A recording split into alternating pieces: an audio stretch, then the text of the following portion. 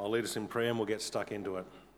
Let's pray. Heavenly Father, we thank and praise you that you speak to us in your word, the Bible. Please help us now to rejoice and to tremble at your word, to set aside any hindrances or distractions from hearing it, and to become more like our Lord and Saviour Jesus Christ on account of listening to your word. It's in Jesus' name we pray. Amen. It was around 23 years ago when I first started to consider this weird possibility that maybe, just maybe, there is such a thing as a God. And as I was thinking about that, I would do these little sort of things in my mind where I'd say, hey God, if you're real, then this taxi that I'm waiting for, make it come within the space of, say, 3 to 4.5 minutes. Now, for the young people here, taxi is an old-fashioned word for Uber or Didi. Later on, as a Christian, now a follower of Jesus, I remember having thoughts that went along the lines of, look, God, I know the whole doubting Thomas thing. You know, Thomas wasn't there at the first time that the disciples saw Jesus raised, but then later he was, and Jesus said, check out the wounds, touch the side, and Jesus said to Thomas, now that you've seen, you believe, but blessed are those who have not seen and yet still believe. God, I get that, I know that, but it still would be kind of cool and maybe a bit assuring if you give me some sort of supernatural display that you really are God and Jesus really is the risen Christ. There were other times throughout my Christian life where I've had the thought, in the book of Acts, there's all these miraculous healings and supernatural events that seem to affirm the gospel message. Well, I've never seen some person, for example, touch a woman who's got cancer and then the cancer just totally leaves her. I never heard some guy declare the praises of God in Mandarin Chinese and yet me understand every word that he's saying. I've seen videos of the so-called faith healers, the Benny Hinns and Todd Whites of this world, but I know that's all a con. I haven't actually seen real and inexplicable visual displays of divine power right in front of me, like it seems that these early Christians often did. So is the Christianity that I know, is it the really real one? Is it the right deal? And if only I had a sign, just some supernatural display, well then I would know for sure. Now I wonder if there's been times where you might have had similar thoughts to these that I've just shared, that I've had, sort of ebbing and flowing throughout the years. Or maybe you're thinking them right now because I've just brought it up. Yeah, why don't we see all that stuff like we do in the book of Acts sort of thing?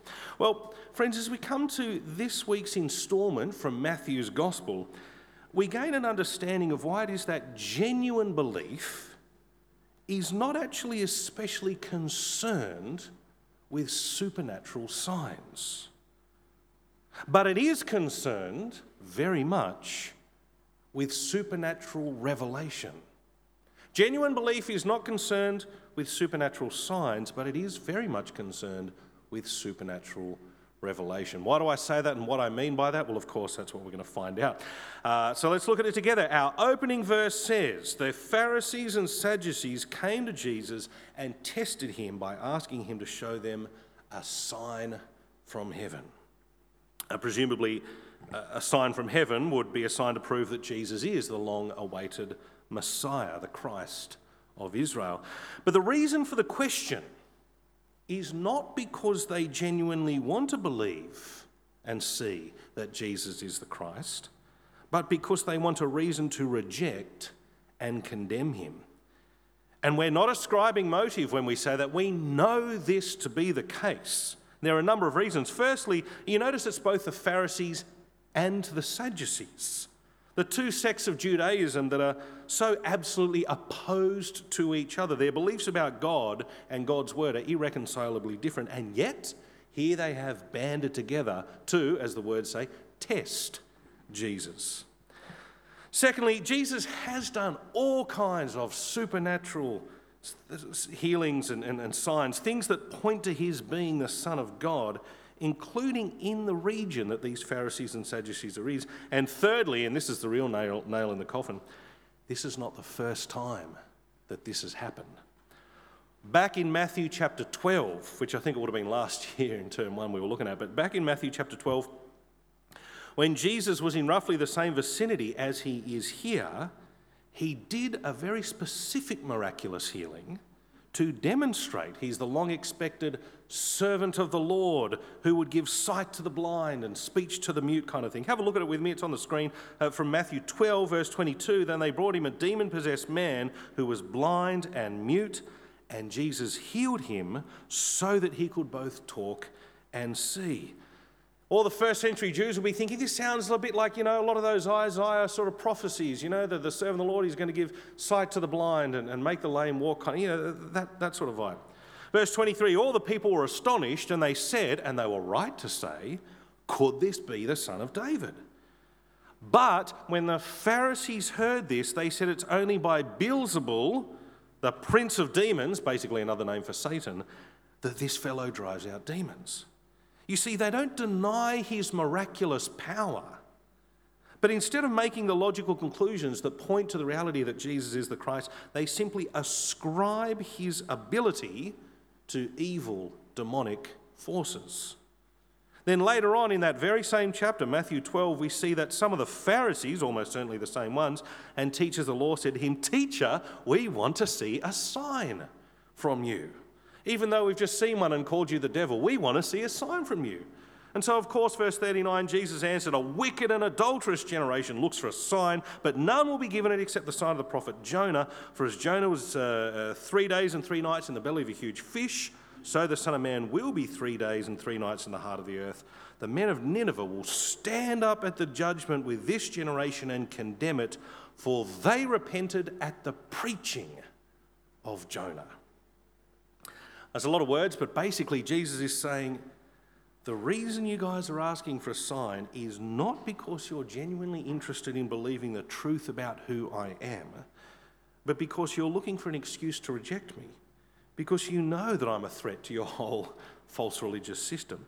Now, once you have that bit of vital information in the background, you can understand why here in our passage for today, Matthew 16, Jesus is immediately dismissive of these Pharisees and now Sadducees who were testing him. So verse 2, he replied, "When evening comes, you say it'll be fair weather, for the sky is red, and in the morning, tomorrow it'll be stormy, for the sky is red and overcast. You know how to interpret the appearance of the sky, but you cannot interpret the signs of the times. A wicked and adulterous generation looks for a sign, but none will be given it except the sign of Jonah." Then Jesus left them and went away. Very emphatic kind of, I'm done with you guys. In other words, to paraphrase in silly Ben Pakula, so to speak, to people like you guys who apparently know and study God's word, it's patently obvious that I'm the Christ that God had promised. The mute speak, the lame walk. Gosh, the Gentiles are even coming and praising God. If you remember from last week's passage, we've got Gentiles who are flocking to, figuratively, the Temple Mount of the Lord and being healed, right? Praising the God of Israel. If you guys can know that a red and overcast sky means there's about to be a storm, then it should be just as simple for you especially to know that everything I've done points to the messianic age being brought in, and I'm the one that's doing it. You remember those scumbag pagan Ninevites from back in the day? They only needed the preaching, and it was very reluctant preaching, of the prophet Jonah, and they would repent. You guys have all the word of God, and you know all the powerful signs I've given, but because you want to reject me, no amount of evidence will ever be enough. So tough rocks, you guys get nothing, mic drop, I'm out of here. Right? That's the Ben Pakula take on this. And by the way, this has actually consistently been Jesus' approach throughout the time of his earthly ministry. In John's gospel, fourth gospel by way of comparison, we're told that there were people who believed in his name, which sounds really good, on account of the signs that Jesus did. But then immediately we're told that Jesus will not entrust himself to them. And that's because Jesus knew it was possible, nay, even likely, for people to be blown away by his signs, but not really be interested in the things they signified.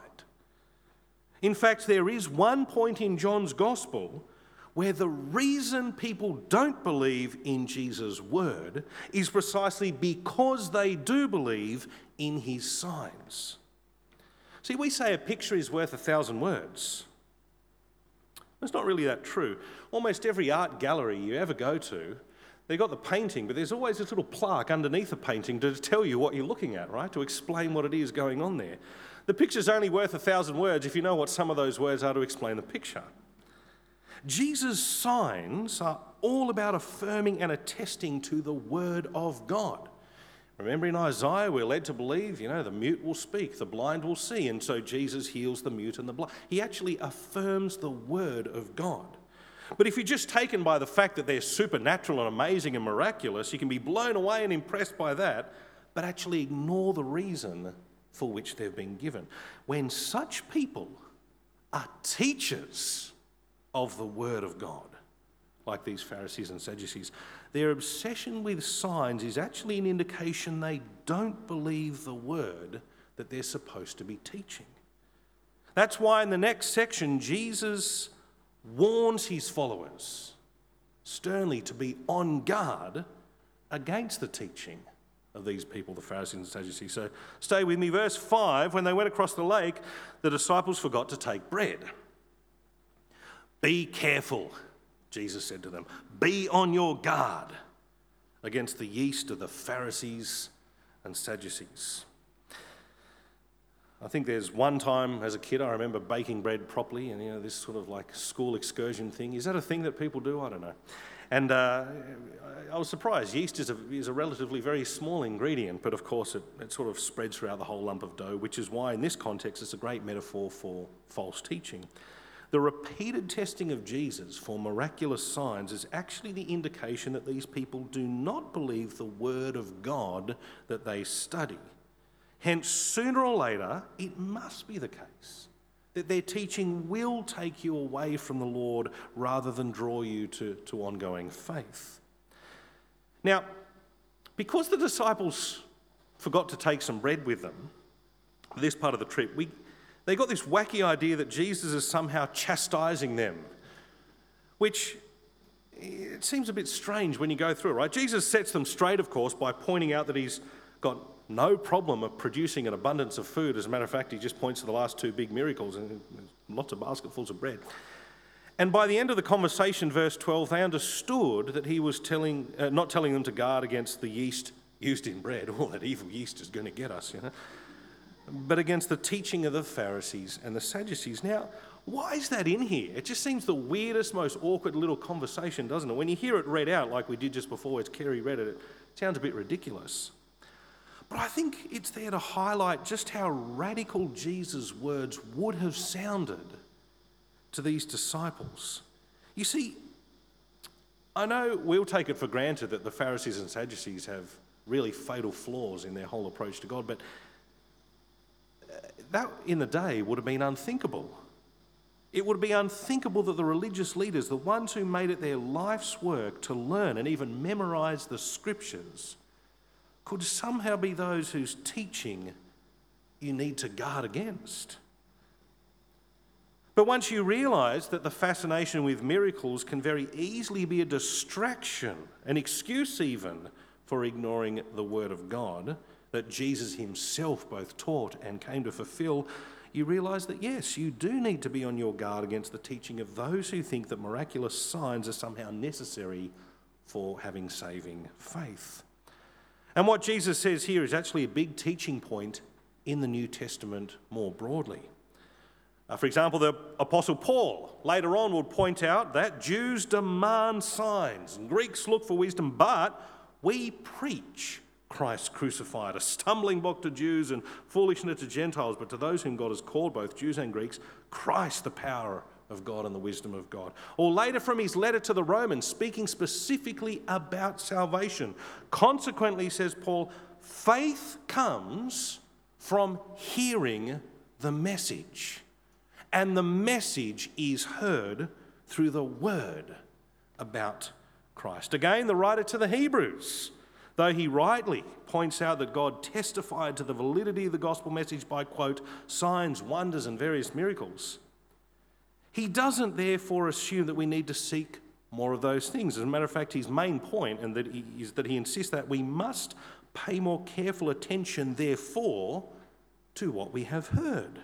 so that we do not drift away, even in the face of those very real miraculous signs. The signs are peripheral and they can be misinterpreted, even to the extent that, well, we're saying you've got the power of Satan, that level of misinterpretation. Whereas what we've heard, according to the writer of the Hebrews, that's the essential thing.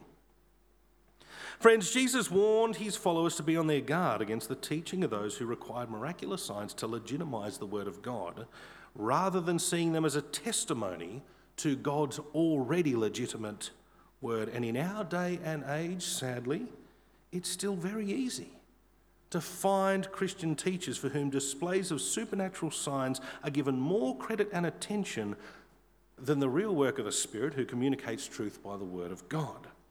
Now, it is true that you can know all this stuff, and I suspect I am by and large preaching to the choir. It's true that you can know all this stuff and still, as I have from time to time, think, oh, it'd still be awesome to witness some kind of undeniably supernatural, miraculous power directly from the hand of God.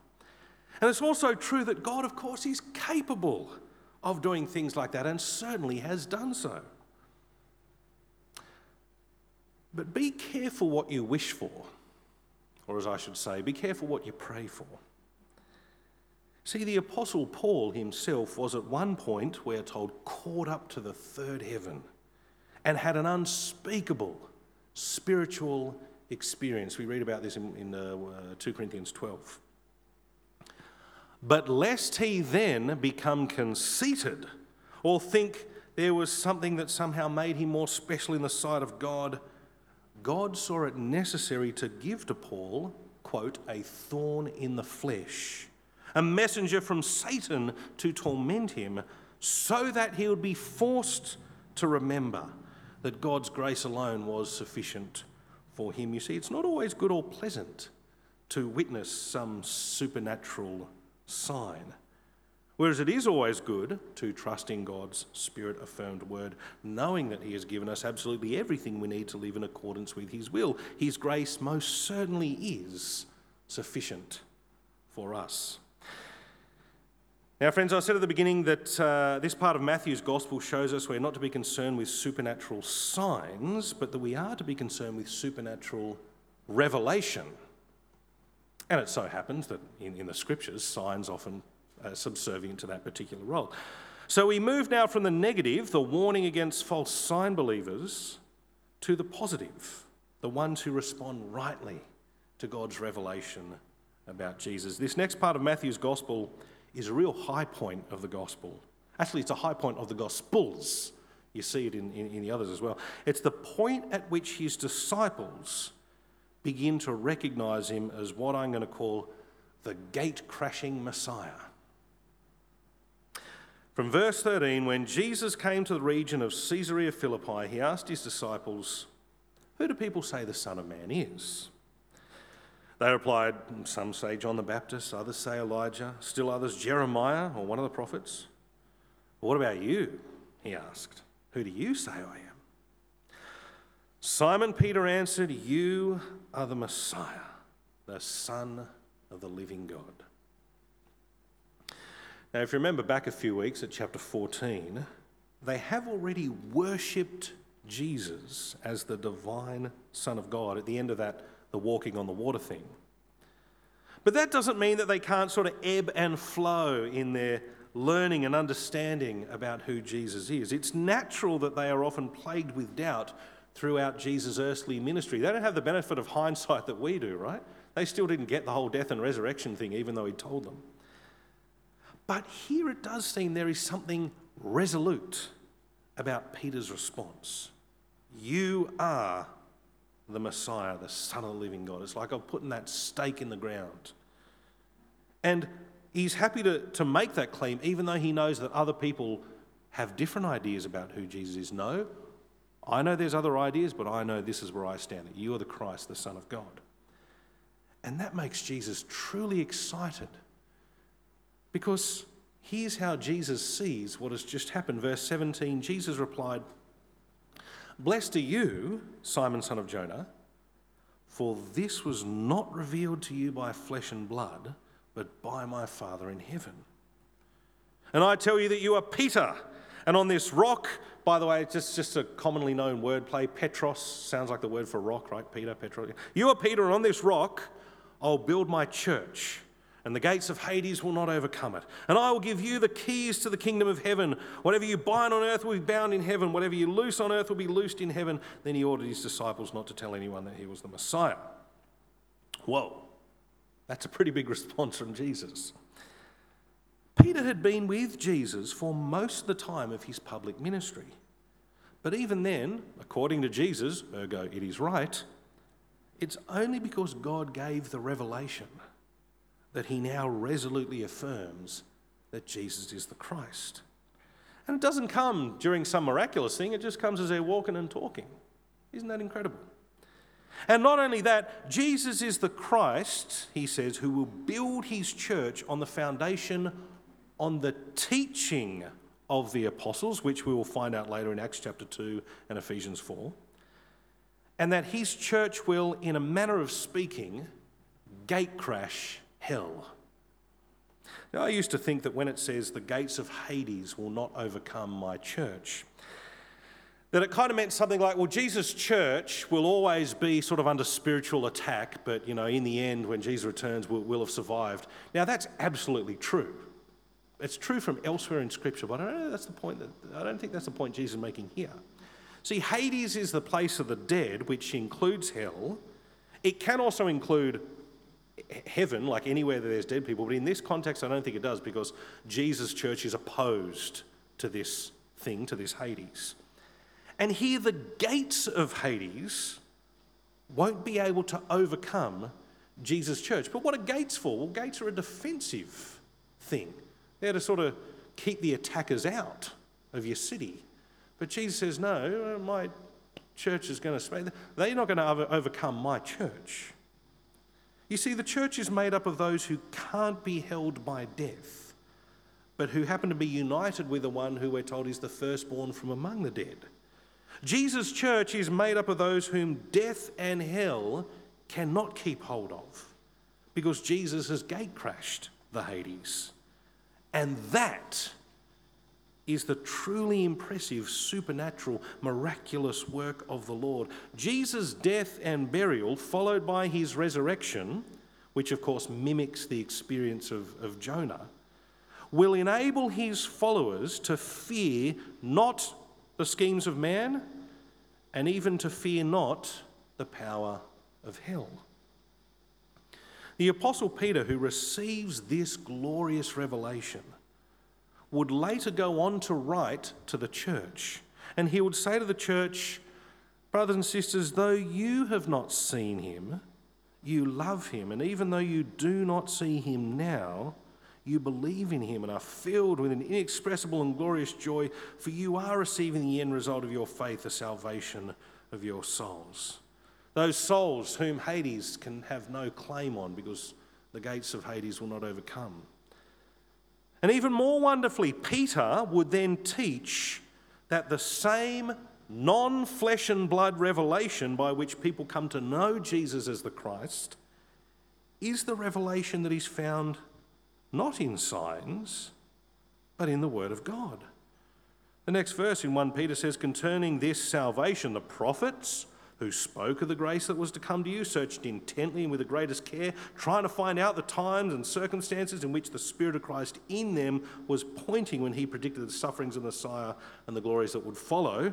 Jonah was one of those, by the way. It was revealed to them that they were not serving themselves, but you, when they spoke of the things that have now been told you by those who have preached the gospel to you by the Holy Spirit sent from heaven. Even angels long to look into these things. I'm not told the angels long to look into the miraculous signs of Jesus and the apostles in Acts. They long to look into the Spirit-inspired word of God that is now being fulfilled and is now saving people on account of them hearing the gospel proclamation. That was the divine revelation from God, and it was the same revelation that was given to Peter that became the means by which Jesus built his church. To summarise, God reveals his saving truth by his Christ-centred, Spirit given word. And I couldn't help but chuck in there, I notice that it really comes to those who are not demanding, but to those who are humble. Because when it comes to things revealed, especially throughout Matthew's gospel, you hear Jesus saying stuff like, "Praise you, Father, you revealed this not to the wise and learned, but to the little children, the little bumbling people like Peter who so often gets it wrong. This has been revealed to you, that Jesus is the Christ, the Son of the living God, and on you I'm going to build the church." Now, an obvious implication for us, of course, is that our faith ought to be not in what can be seen, currently at least, but in what is unseen. The famous words of Hebrews 11 verse 1 don't actually give a comprehensive definition of faith, but it's a definition nonetheless. It says, "Now faith is confidence in what we hope for, and assurance about what we do not see." It's actually right that the saving recognition that Jesus is the Christ, the Son of the living God, is something that ultimately comes to all Christians by the supernatural revelation of the Father, by the Spirit, and in accordance with his Spirit-inspired word, which of course we now have written down. There is no need for any kind of supernatural sign in order that we might have genuine faith. And in fact, the insistence on having a sign could end up being the result of an impoverished or a confused faith. Finally, as we've seen Jesus declare that he would build his church on the foundation of the apostles, beginning with the head apostle, with that whole, whatever you bind on earth will be bound in heaven and loose on earth will be... In other words, your teaching will have the effect in eternity that you say it will on earth. You know, as the gospel saves people, so they're saved. If it condemns people, so they're condemned, right? Part of taking Jesus at his word then means that we are sent to the notion that we are saved and sanctified by what we might call the apostolic gospel. That's why we use that word in the creed, Holy and Apostolic Church. The apostolic gospel is the gospel that was received and passed on by the apostles. Now you might think, why are you saying that so emphatically? Yeah, of course, the gospel was received by the apostles and passed on. But you see, there are actually whole Christian traditions, so-called, that rely not on the gospel passed on by the apostles, but on what's called apostolic succession, the idea that there are people sort of chosen by God to be in the same office of the apostles and in the line. This is prevalent in Roman Catholicism. It's also prevalent in Mormonism. You've got to have kind of like someone who's responsible for bringing the revelation of God to bear upon the people of God in every generation, in every day and age. Apostolic succession. It's a huge idea, and it is hugely unbiblical, because flesh and blood did not reveal that Jesus is the Christ. It's the Spirit, it's the Father, it's the one who's given us the word. You can't institutionalize truth in the office of sinful people. It's only by the power of the Holy Spirit at work within us that we know truth and that we acknowledge that Jesus is the Christ, the Son of the living God. And we, just as Jesus said to his disciples then, we need to be on our guard against bodies of teaching that presuppose that the truth about Jesus is kind of reinvented each generation, or that you need a guru to tell you all that you need to know in order to be saved. That's the kind of thing that I think the Word of God here applies to us very specifically today. Brothers and sisters, you have no need that anyone should teach you if you have the indwelling of the Spirit of God. And you have the Word, which is the sword of the Spirit, which gives you absolutely everything you could ever possibly need to live a life of godliness and salvation here and now. And so, friends, praise God that he reveals saving truth by his Christ-centered, Spirit-given Word. And praise God, therefore, that there's no such thing as kind of levels of spiritual guru, like I know more, therefore I'm more in the kingdom of God than you, or I've got the office of apostolic succession, therefore I can declare things to be, inviolate in the word of God. No. You all have the word of God. You all have the Spirit of God. There's no kind of tiered system, which is a really beautiful and wonderful thing. Friends, I'm going to conclude in prayer. You might have questions or comments that you can let me know on your QR code thing. Let's pray. Heavenly Father, we thank and praise you for your Son, our Saviour, the Lord Jesus Christ. We thank you for the saving revelation we have that Jesus is indeed the Christ, and that revelation's given by your Spirit-inspired word, and therefore we have absolutely everything we need for life and godliness. Father, when we're tempted to seek things beyond your word in order to give us assurance, may we instead, by the power of your Spirit at work within us, know that we can be sure about what is unseen. Know that we can be confident about our unseen hope. Know that we can trust your word just as Peter did. And Father, please help us to guard against anything that would give unnecessary credence and credit to the supernatural signs, but not to your supernatural revelation. We ask these things in Jesus' name. Amen.